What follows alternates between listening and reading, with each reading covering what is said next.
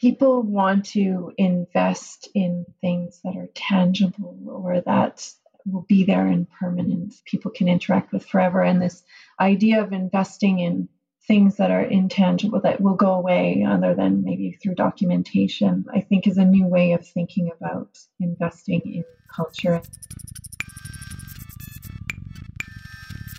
Hello and welcome to the Fourth Space podcast.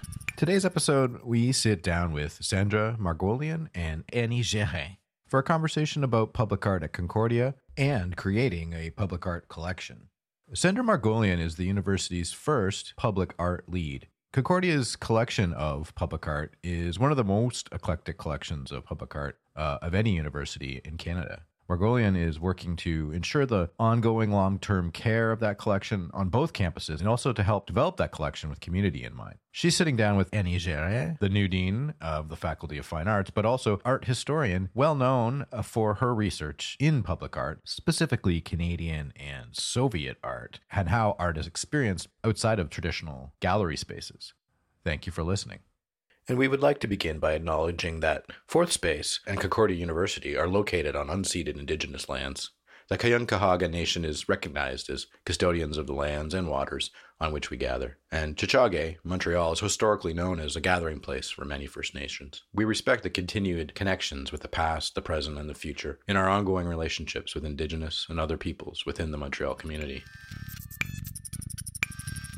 Hi, Sandra. You're Concordia's new public art lead. How did you get interested in public art? Well, actually, it started at university when I was doing my bachelor's in fine arts at Mount Allison University. One of my professors, Rita McCoe, gave us a site-specific assignment. I found it much more engaging to respond and reflect on something tangible. I love that place could become intrinsically linked and part of the work. I've been interested in public art for a long time. I'm an art historian. I wrote an MA thesis on ephemeral public art during festivals in Soviet Russia. And then I went on to do a PhD thesis on monumental art in the Moscow subway. After that, I shifted a little bit from Soviet art to Canadian public art. But the initial interest that I had stuck around for a while. So my research shifted a bit to issues of placemaking and wayfinding with public art, and then gentrification. So how can public art make a space more reassuring for different constituencies,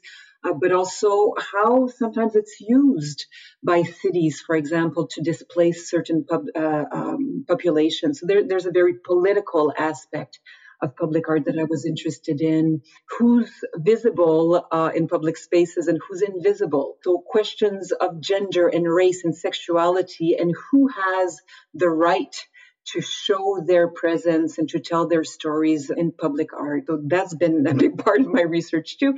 And then most recently, I've been interested in writing about the monuments that have been removed from public spaces, like the James McGill statues, for example. In that specific context, the role that ephemeral public art can play in disrupting narratives in public art. I really love public art because it allows artists to reach publics who would never go into a gallery normally, who would not necessarily have access.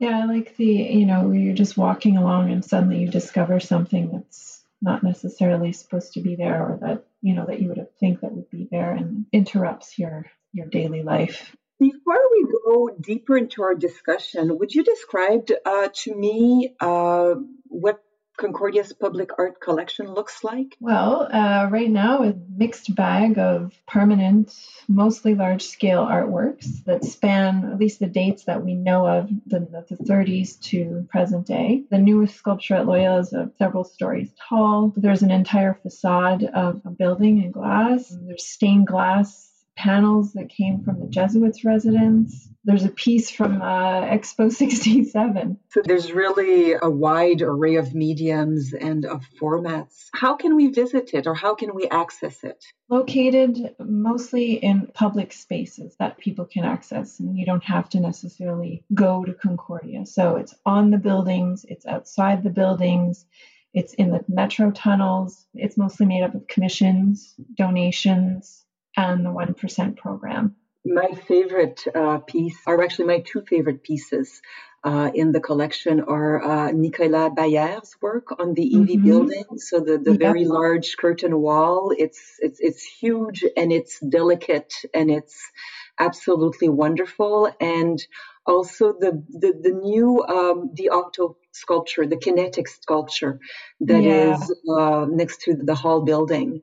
For you, what would be the highlights of the collection? It's funny that you mentioned those two. I mean, the Diocto one is the most popular piece. It's become a landmark, I think. Well as the Bear, because the Bear can be seen from all of downtown. I've heard people that work in buildings like way, in the Place Ville Marie, and they see it. Very sad that it might soon get covered by a building that's being built in front of it. The Diocto, I love that it uses wind power to move and that it's so delicate.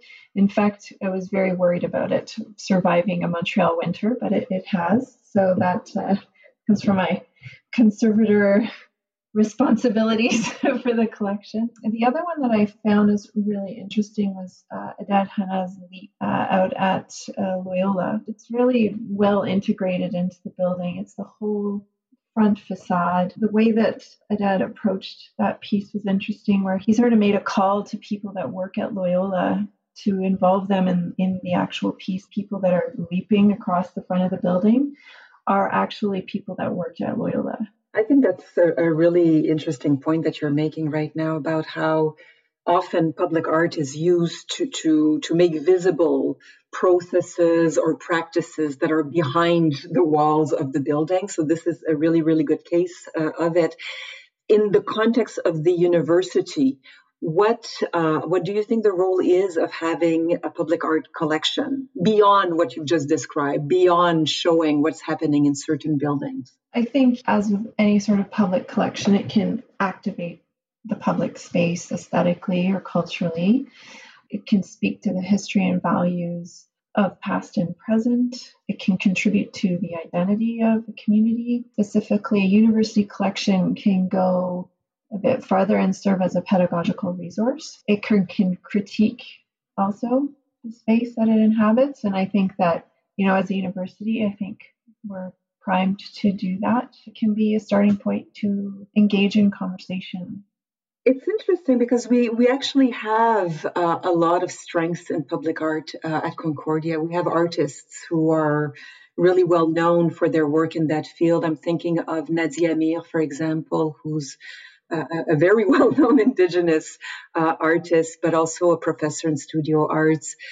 She recently created a really, really wonderful piece for the city of Montreal titled While Waiting, which is based on the great piece Treaty of Montreal. But we also have several students who have this expertise. Nico Williams, for example, who was recently awarded the Brunsman Fellowship, just finished his first public sculpture for the Sick Kids Hospital in Toronto.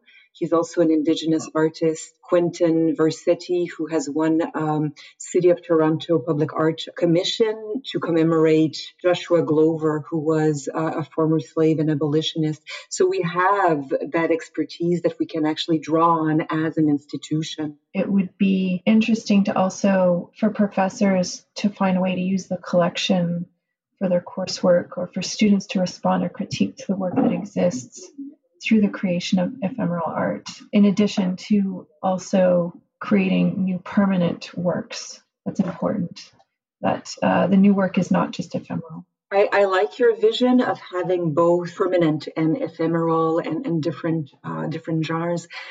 You might know that Concordia is going to be participating in projects with the REM. So it's a 1% for the REM, and students from all 4 universities are going to be asked to create works that respond to the project. And one of the discussions that we've been having at the faculty is what that could like. Should it be, more traditional sculptural works? And the response has been really interesting. Sound artists are interested, musicians are interested, but then people really on the performing arts side were interested in collaborating as well. So from the point of view of dance, from the point of view of theater, and I think that more and more there's this expanded understanding of what public art can be. So we're moving away from the traditional monument that was sculptural, that were permanent, to forms that have this direct bodily impact in public spaces. People want to invest in things that are tangible or that will be there in permanence, people can interact with forever. And this idea of investing in things that are intangible, that will go away other than maybe through documentation, I think is a new way of thinking about investing in culture. The Quebec government has done it already with the 1%. So there are interesting models for that. And it actually really has opened up new ways for artists, because one of the goals of public art, I mean, there's many roles that public art can play, right? In terms of creating some social mapping or anchoring social identities and all of that. But one of the roles that public art can play is to support creativity in contemporary artists, emerging or established artists. Traditionally, public art commissions were given to sculptors and once in a while ceramicists and painters, but now we're able to actually think of public art in very differently through installation, performance, projections, etc. But now Concordia is thinking about creating a public art policy. Why now, and what are you hoping that this will achieve? Actually, it's a policy and also terms of reference for an advisory committee, which I think is important. And it's changing how art coming into the university is managed. For the past several years, there's been a huge global cultural shift, and the same thing is happening within Concordia that's allowing the project to happen now. The Truth and Reconciliation Commission's call to action, the Black Lives Matter movements are encouraging this reevaluation of museum policies and practices. This has mobilized the arts community and institutions to sort of question how they can ensure equitable, inclusive practices when they're developing their collections, how they present these collections, how they're governed, the structure of the boards and policies. I'm hoping that through the process of doing consultations with specialist informants and also community consultations, we'll come to an agreement on what is actually important or necessary. But some of the things that I think that this policy should address are, well, I'm hoping it's going to give a framework to govern the development and the conservation of the collection that we currently have, that it'll provide a clear mission and vision and set the groundwork for permanent funding for conservation, programming, promotion, collections management, and new curatorial opportunities. A policy should provide direction for making appraisals and acquisitions decisions, allocating resources and accountability.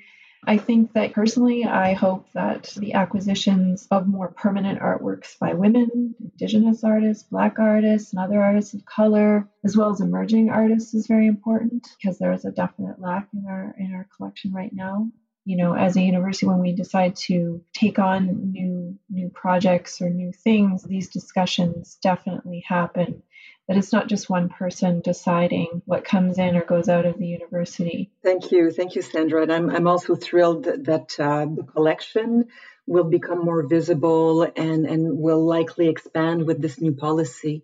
So thank you very much for taking that on, and we'll be very happy in the Faculty of Fine Arts to collaborate with you. Thank you. I'm looking forward to a follow-up discussion very soon. Amazing. Thank you. Thank you for listening to the Fourth Space podcast. You can follow us on Facebook, Instagram, Twitter at CU Fourth Space, and wherever else you find your podcasts. The podcast is hosted by me, Douglas Moffat, and produced by Anna Voklovec.